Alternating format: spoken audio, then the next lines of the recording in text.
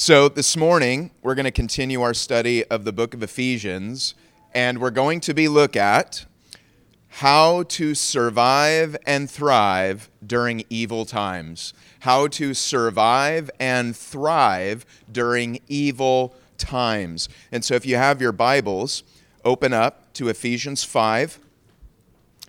And our scripture text for this morning is going to be verses 1 through 21. I'll have the passage up on the screen behind me. And would you please follow along with me now as I read the Word of God. This is the Word of the Lord. Therefore be imitators of God as dear children, and walk in love, as Christ also has loved us and given himself for us an offering and a sacrifice to God for a sweet-smelling aroma. But fornication and all uncleanness or covetousness, let it not even be named among you, as is fitting for saints. Neither filthiness, nor foolish talking, nor coarse jesting, which are not fitting, but rather giving of thanks. For this you know, that no fornicator, unclean person, nor covetous man who is an idolater, has any inheritance in the kingdom of God and Christ. Let no one deceive you with empty words. For because of these things, the wrath of God comes upon the sons of disobedience. Therefore, do not be partakers with them. For you were once darkness, but now you are light in the Lord. Walk as children of light. For the fruit of the Spirit is in all goodness, righteousness, and truth, finding out what is acceptable to the Lord. And have no fellowship with the unfruitful works of darkness, but rather expose them. For it is shameful even to speak of those things which are done by them in secret. But all things that are exposed are made manifest by the light. For whatever makes manifest is light. Therefore he says, Awake, you who sleep, arise from the dead, and Christ will give you light. See then that you walk circumspectly, not as fools, but as wise, redeeming the time, because the days are evil. Therefore do not be unwise, but understand what the will of the Lord is. And do not be drunk with wine, in which is dissipation, but be filled with the Spirit, speaking to one another in psalms and hymns and spiritual songs, singing and making melody in your heart to the Lord, giving thanks always for all things to God the Father in the name of our Lord Jesus Christ, submitting to one another in the fear of God. Let us pray. Heavenly Father, we ask for your word to be preached this morning in truth and in power. Lord, we know that the power of the gospel does not lie in man's wisdom, nor in rhetoric or the ability to speak well, cunning human ideas, or interesting stories. It is spiritual, and it is you who speak this power through your word. And so we pray you would speak life into our hearts this morning. We pray that you would cast light onto who we are, onto the culture in which we live, and help us to become bearers of light in this world, exposing the darkness, bearing witness to Christ, and with the time allotted to each one of us to make a difference for eternity. We pray this now in Jesus' name. Amen. So if you look at this text, Paul mentions in verse 16, he says, redeeming the time because the days are evil. And so I'm calling this message, How to Survive and Thrive During Evil Times, because that's what Paul's talking about. He's saying that the times are evil. Of course, he was saying this back then in the first century, but in certain ways, things haven't changed. I would say some things have gotten better. I think that's objectively true. But in other areas, we've gotten worse. We're actually worse off in other areas. So I think our day qualifies as evil days. So the question for us is, well, first of all, how do I survive? If these days are evil, how do I even make it through? But then secondly, and I think this is very encouraging and hopeful, is it possible not only to survive in evil times, but to thrive? And I think the answer is yes. And so this morning, I want to give you 4 things that we can do, that Paul gives us here, on how we can survive and thrive during evil times. And the first thing we can do is this. Number 1, be an imitator of God, not the culture. Look at verses 1 and 2. Therefore, be imitators of God as dear children, and walk in love as Christ has also loved us and given himself for us, an offering and a sacrifice to God for a sweet-smelling aroma. It has been famously said that imitation is the sincerest form of flattery. And according to Andrew Meltzoff, the co-director of the University of Washington Institute for Learning and Brain Sciences, he says that, quote, human beings are the premier imitators on planet Earth. The old statement, monkey see, monkey do, should really be changed to human see, human do. So if both of these things are true, then it is not a question of if, but who are you imitating? And I would suggest that we imitate who or what we love. And that what we imitate, we become like. How many of you have seen the movie Jaws, the original one, the good one? Yeah. I don't really think of it as a horror movie, but I actually saw in the top horror movies of all time. When I think of horror movie, I think of like Friday the 13th or Nightmare Before, not Christmas, but Elm Street. You know, those are horror movies. But Jaws was actually listed as a horror movie, and I thought about it, and it doesn't fit the slasher type kind of movie, but in terms of movie that scares you for the rest of your life, you know what? I think it is. I can't go to the beach. I remember living in Hawaii and beautiful water. I'm swimming, and I hear dun dun dun dun. Dun, dun, dun, dun, dun, dun, dun. Well, so you think of Jaws for the shark, and you think about it for, these scary, suspenseful scenes. But there's a scene in the first Jaws that is just classic cinema. And it's the scene where the Amityville police chief, Roy Scheider, comes home from a horrible day of work. People have been killed in the water, and people are trying to get off the island. It's ruining the tourist industry. The mayor is just all over Roy Scheider, and he's just coming home, and just life is miserable. And he comes home, and his wife's already eaten dinner. The food's cold, and he sits down at the table. And the only one still at the table is his little boy, who looks like he's about 5 years old, the age of my youngest son. And if you remember the scene, Roy Scheider just leans there, and you've had those days, he just puts his face in his hands. But as he does this, he senses that there might be eyes on him. And so he slowly pulls his fingers down, and he looks over at his little boy, who's doing this. He suspects that his little boy is imitating him. And so he puts his hands together. The little boy puts his hands together. Then he does this with his fingers. The little boy does this with his fingers. And then he makes a mean face. And the little boy goes and makes a mean face. And then he leans forward to his little boy and he said, "Give us a kiss." And the little boy says, "Why?" He's like, "Because I need it." And the little boy gives him a kiss on the cheek. I think it's true that imitation is the sincerest form of flattery. And you imitate who you love. And so what Paul says here is, like a beloved child, we are to look to our Heavenly Father and imitate His character and action and values with our lives, not the world's. But one of the things that happens is people fall in love with the world. They don't say it that way, but that's what's happening. When you begin no longer to imitate your Heavenly Father, you no longer imitate that. Maybe you had a good earthly father like Roy Scheider in the movie, and you're imitating, but then your eyes are taken away and you begin looking elsewhere for models. I want to be like this movie star.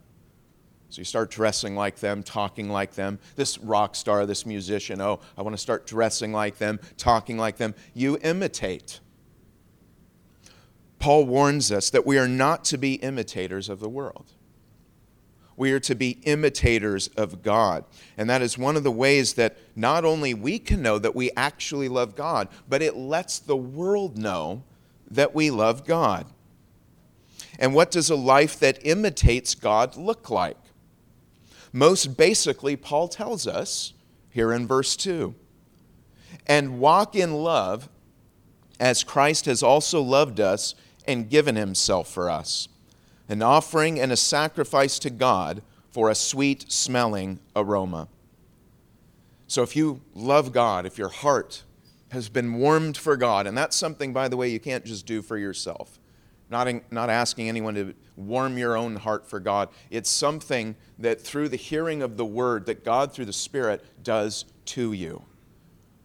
That you will find your heart as you hear God's Word, as the Spirit speaks through that Word, as that Word becomes planted in your heart, your affections become warmed for God, and you desire to look like God.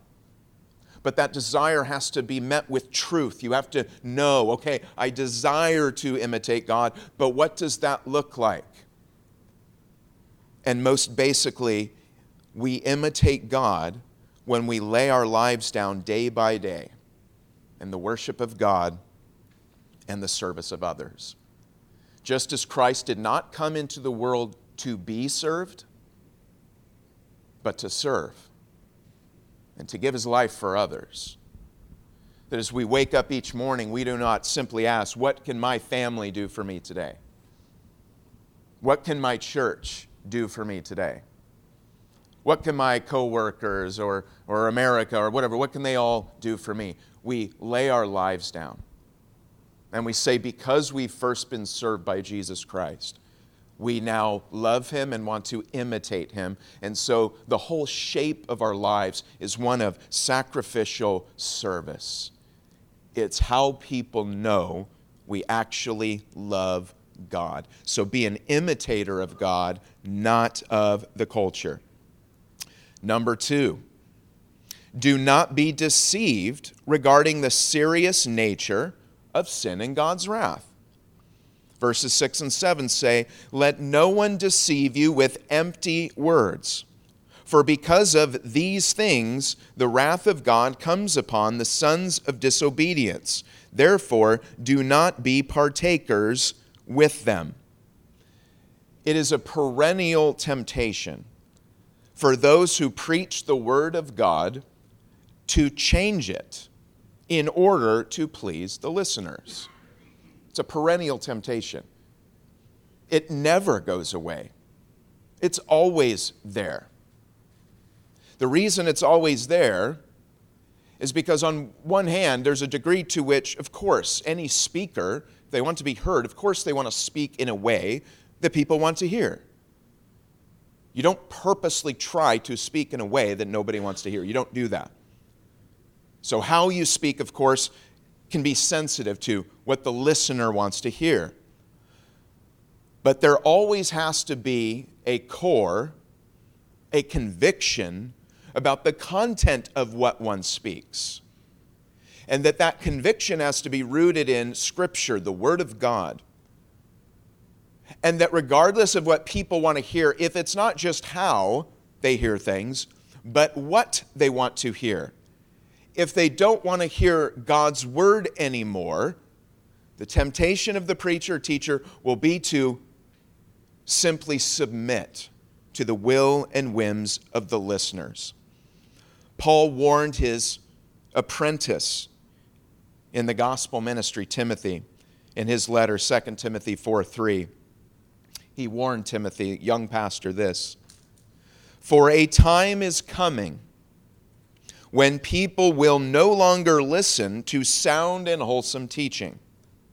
they will follow their own desires and will look for teachers who will tell them whatever their itching ears want to hear.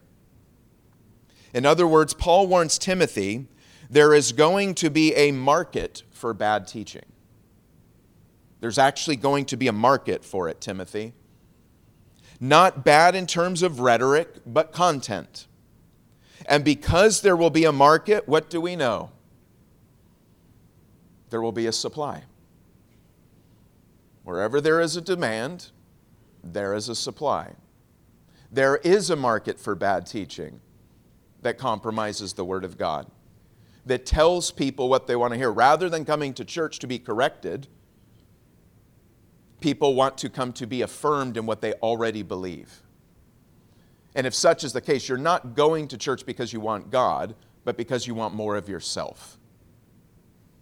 Christians, Christian preachers must preach the Word of God.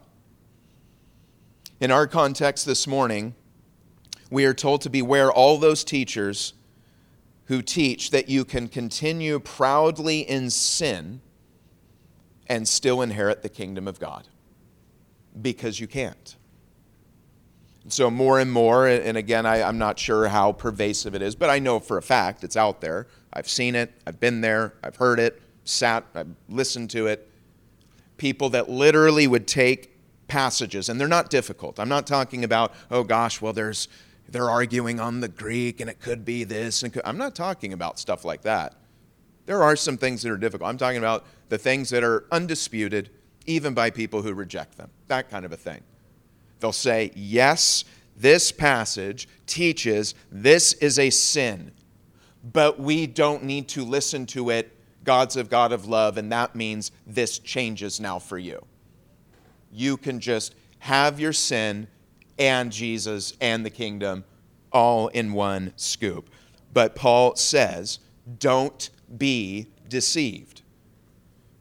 You cannot cherish your sin and Christ at the same time.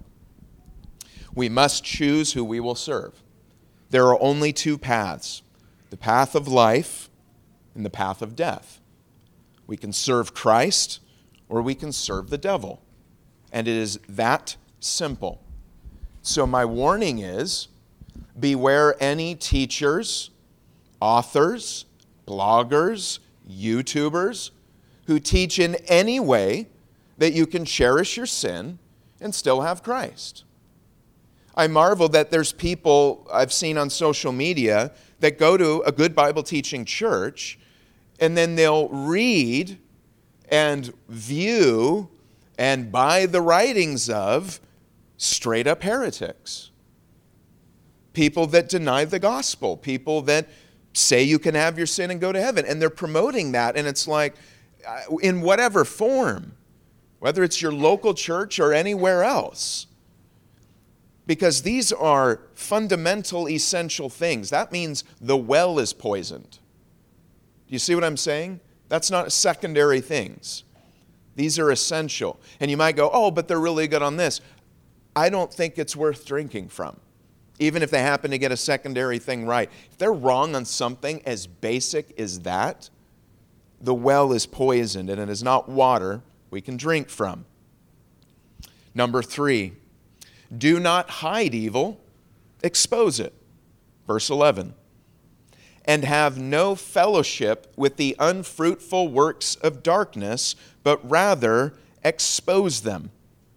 The Greek word translated as expose here is elenkete, and it means to convict, to reprove, to scrutinize, to bring to light, or to expose. In other words, not only are Christians to avoid actively participating in evil, but we are called as a public witness against evil. You can't approve of it. You can't just let it go and say nothing. Christians are to call evil for what it is. And the ultimate standard as to what counts as evil does not come from popular culture, but it comes from God's infallible word. It's sad to see that, you hear about Hollywood and Hollywood culture and how many famous producers of award-winning films, it has been brought to light that they were rapists. They were sexually harassing people, women in particular, and they got away with it for a long time, not just because there's evil people, but because there's evil people around them who might not be doing it, but they will not expose evil. And these things went on for a very, very long time. And Christians should never, ever allow such evil to go on unchecked. It's not something where we should have to wait for somebody else to do it, or for even non-Christians to come out and say this is evil. Christians should be the first people to expose such evil. There is no excuse for hiding it. Do not hide evil, expose it. Number 4, create cultures of Christ-centered worship. Look at verses 18 through 21. Paul says, "And do not be drunk with wine, in which is dissipation, but be filled with the Spirit, speaking to one another in psalms and hymns and spiritual songs, singing and making melody in your heart to the Lord, giving thanks always for all things to God the Father in the name of our Lord Jesus Christ, submitting to one another in the fear of God." The word culture has become very popular in recent times. This is partly due to the internet and global migration, which is bringing Americans into contact with many people from many different cultures. And one of the effects of that is it causes people in America to become more aware of their own culture. And I think that's a good thing. One of the things about just the homogeneity that was a part of earlier America, not saying it was bad, just what it was, is when you never come into contact with somebody who's outside your culture, you don't even see that you have a culture. It's almost like you don't acknowledge it. It's like a fish in water. You tell the fish, "Hey, did you know you're in water?" I'm like, "Water? Where?" It's just the atmosphere I'm in. You don't think about it until you take the fish out of the water. Then they realize they were in the water the whole time. So coming into contact with all these other cultures has made people in America in particular become more aware of their culture. In fact, so prevalent is this notion of culture and its importance that big businesses have invested heavily, millions, billions of dollars, in developing cultures within their workplaces. As the late business guru Peter Drucker once said, "Culture eats strategy for breakfast." And culture may be defined as, generally, the customary beliefs, social forms, and material traits of a racial, religious, or social group, or also the characteristic features of everyday existence, such as diversions or a way of life that are shared by people in a place or a time. And so against the prevailing culture of evil, when you, especially the teenage years, it's like little kids, they wrestle with individual sins. There's there's the temptation to lie. There's the temptation to steal a cookie. You see these individual things, but they're not so much yet lured by culture, the world that's out there. But especially as children are moving into adolescence and they're starting to disassociate with the culture of mom and dad, they begin looking not just at the individual sins that are out there, but a new way to belong in the world. They're actually looking at culture. And when they choose who they want to belong to, they don't choose it merely because one thing is being done or one thing's not being done, or even it's more than just the sum of the things being done. There is an atmosphere, there is an environment, there is a spirit, with the corporate spirit, the culture, and it's that woos them.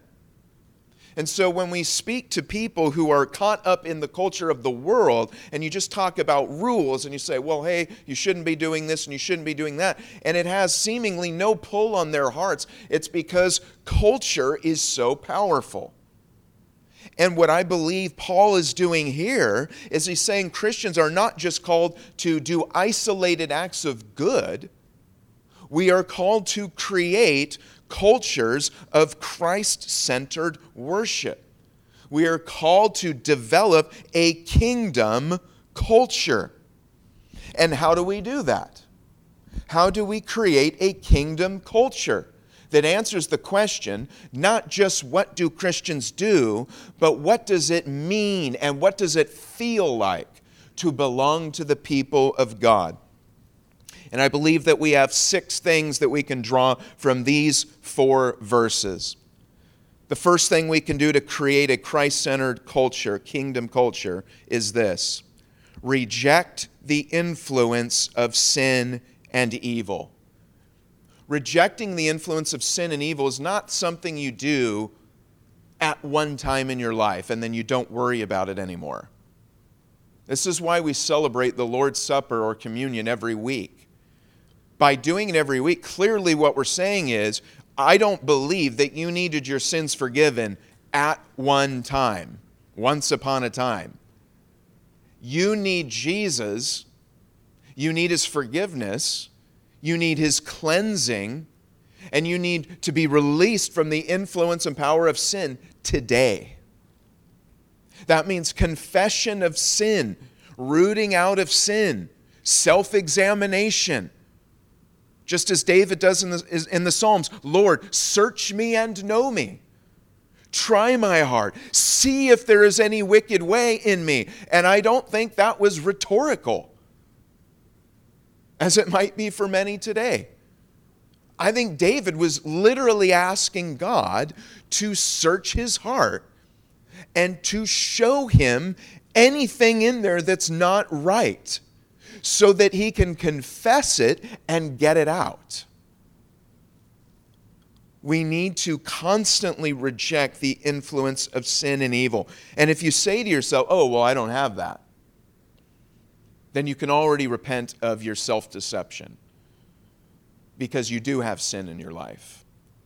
You have not seen the glory of the Lord face to face. That's when we shall be who we are meant to be, is when we see Him as He is, and then we will become who we're meant to be. But in this day and in this moment, we still have the influence of evil. We must reject it. And it's a way of life. And people should see that when they come in and people are hurting other people's feelings, or somebody belittled someone, we don't just go, oh, whatever, no big deal. Don't want to, it's like, no, we deal with things. And people can see that we're looking out for people. If somebody doesn't get treated well, I can't guarantee anybody, if they join the church, nobody will ever hurt their feelings. I cannot guarantee that. What I can guarantee is we will do our best to work on it and not just sweep it under the carpet and pretend like it wasn't there. Reject the influence of sin and evil. Secondly, we passionately seek the filling of the Holy Spirit. It says, don't be drunk with wine, you're under the influence of wine, but rather, so notice this, he's not saying don't get drunk, he's saying get drunk. But not with what you're used to. Get drunk with the Spirit. That's what Paul is saying. Be absolutely intoxicated with the knowledge of God. Let God's love, God's power, God's truth, God's people, God's mission, God's values, God's priorities just absolutely fill you to overflowing. It's what so many people do on a Friday night. They go out and they drink and they come under the influence, and it's leading them where they want them to go. And they go, well, I wasn't really doing that, or I wasn't being myself. I was controlled like this. Well, you have permission to not be your old self anymore. Be drunk with the Spirit. Be doing the things God wants you to do, that you are absolutely carried away with what God is doing. Because deep down, we long to be filled. We long to be filled. We use that language of intoxication not just in reference to alcohol, but to love. In the Song of Solomon, the book that's, rated NC-17, and I honestly don't know if I could teach it on a Sunday morning without blushing or without you blushing and running away. But in there it talks about always be intoxicated with the love of your spouse. Be intoxicated. We're to be intoxicated with the Spirit of God, and we are passionately seeking the filling of the Spirit. We're not just at church to do good things and because we ought to. We want to be filled with the Spirit of God. Passionately, always seeking the filling of the Spirit. Number 3, prioritize our gathering together with the local church. One of the ways we create a culture is that we act like we value it. Why would anyone want to be a part of a group that you don't even want to be a part of? Think about that for a moment. And this is a problem that's pervasive. Most pastors I talk to, attendance is horribly inconsistent at most places. People don't come, people don't show up. And again, I know there's good reasons not to. There's also a lot of bad reasons.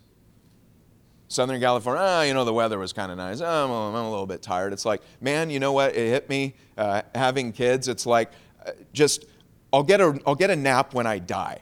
That's when I'm going to get a nap. It'll be when I'm dead. I'm going to be tired. Being tired is just going to be the rest of my life. So it's like, get over it. Don't let being tired get in the way of what you need to do. Literally, I will take a dirt nap one day and I'll be able to rest, and that's fine. But right now, tired or not, I do what I value. We need to so love and prioritize the church that it's contagious. That's why people want to come, is because you want to be there. That's the most contagious thing you can possibly do. When I look at the history of Calvary Chapel, which is the movement of churches I grew up in, when you look at how they blew up and became this movement, it wasn't due to any shrewd marketing whatsoever. Like none. You would almost look at it and be like, are you kidding me? Like, it's bad. You don't even do like basic normal things. You're just not doing it all. And yet it blew up to thousands. Why? Because people wanted to be there so bad. They were so passionate for the filling of the Spirit. They were so loving and adoring Christ and taking sin seriously and pushing it out that people were like, I want to go with you. Can you come by in your VW bus and just pick us all up? Because we want to be where you are. Because we see this in you. The advertising was you. The people of God. Prioritizing the fellowship of God. And that's why people want to come. But if we're like, I don't really want to go to my own church. I don't want to be there. It's not why would we ever expect anyone else to want to come? When you, who are a member, don't even take it seriously. We prioritize our gathering with the local church. 4, we create beautiful art and music that glorifies God and envisions His kingdom. Notice the repetition of music here in verse 19. He says, speaking to one another in psalms and hymns and spiritual songs, singing and making melody in your heart, giving thanks always to God the Father. He's repeating this over and over and over, just this idea of music and of art. Because a part of any culture, if you look at any culture that lasts and have an influence, what do you find? Music and art. Can you think of Greek culture without thinking of the Parthenon? Rome, without the Forum? The Colosseum? The Renaissance? Without Rembrandt? Really? Any of these great movements? Would they have been what they were without fresh music and painting and today, I would say, film and media and all that? One of the things we need to do is take this seriously. And it's not just, this will be a cool little marketing thing. No, this is a part of who we are. It's our value. It's not a gimmick. It's not something that we invest in if we think it'll be entertaining. No, we do it because we think God and the gospel is beautiful. And when you think something is beautiful, people can't shut you up about it. And you want to express things. That's where the great love songs come from. Because you can't bottle it up. It wants to come out and it wants to create and it wants to make something new that is itself beautiful and points to the thing that inspired it. And so this is an invitation and an encouragement to all of you to participate in creating beautiful art and music through whatever medium you can. And if you're not an artist or a musician, fine. Support the artists and musicians in the church. Talk with the pastor about ideas that you have so that you can work through them and make sure that they're biblically faithful, they're theologically sound, they're glorifying to God. Wrestle through these things. This is a part of creating a Christian culture, a culture that is beautiful. And lastly, we put others before ourselves. Once again, it's like any relationship in the world, any business in the world. It's about what are you going to do for the company, right? That's basic interview skills, like, son, honey, when you go to the interview, don't tell them what they can do for you. Like, make sure that's not the first thing. You know, they're like, so how can you benefit our Fortune 500 company? Well, I can tell you what you all can do for me. You can start by giving me 3-day weekends. And you can increase my salary to double that of your partner. You know, you don't go in doing that. You say, how can I serve? So many relationships, again, it's not about, you know, it's like, what am I going to get from this person? What are they going to do for me? How much are you willing to sacrifice? We should be a church where people constantly just see over and over and over again. It's not one person. It's not just the pastor. It's not the leader. That's not a sign of a healthy church. If you got one person who's healthy, it's that everyone in the church, as a way of life, with no special formal assignments, like we have a sign-up sheet. Who would like to put others before themselves this week? Well, I did it last week. You know, I'm not doing it. I'm about due for some service. You know, no, it's a way of life. It's a culture. It's a value. Somebody might be assigned to something. If they're not there, boom, people jump in and do it, as I saw this morning. That's a cultural value of seeing the need and just meeting it. And that's a sign that we know the Savior who first served us. And so if we do all of these things, if we can be imitators of God, if we refuse to be received regarding the serious nature of sin, if we refuse to hide evil, give it a hiding place, but expose it, if we create Christ-centered kingdom cultures, then not only will Christians be able to survive the evil days in which we live, but we will create an environment in which many can thrive in the Lord. Let's pray. Heavenly Father, we come before you this morning and we thank you so much that we can be a part of a new world. Your word says, behold, if anyone is in Christ, new creation. Lord, if we have placed faith in Jesus, we are a part of the new heavens and the new earth already being created in and through us. And you're doing it smack in the middle of the old order, the old way of the world. I just pray that we would take this calling seriously, that we would understand the importance of working together to build a kingdom culture, to have influence, to not only see people come to a saving knowledge of Christ, but even for those that don't, that they still benefit from the kind of world we are creating through the gospel. We pray now for this time of worship that you will invite your people in, that they would hear the call of Christ, that they would experience the conviction and power of the Holy Spirit, and that we would all give ourselves completely to the work that you are doing to bring all glory and honor to Christ. We pray this now in his name. Amen.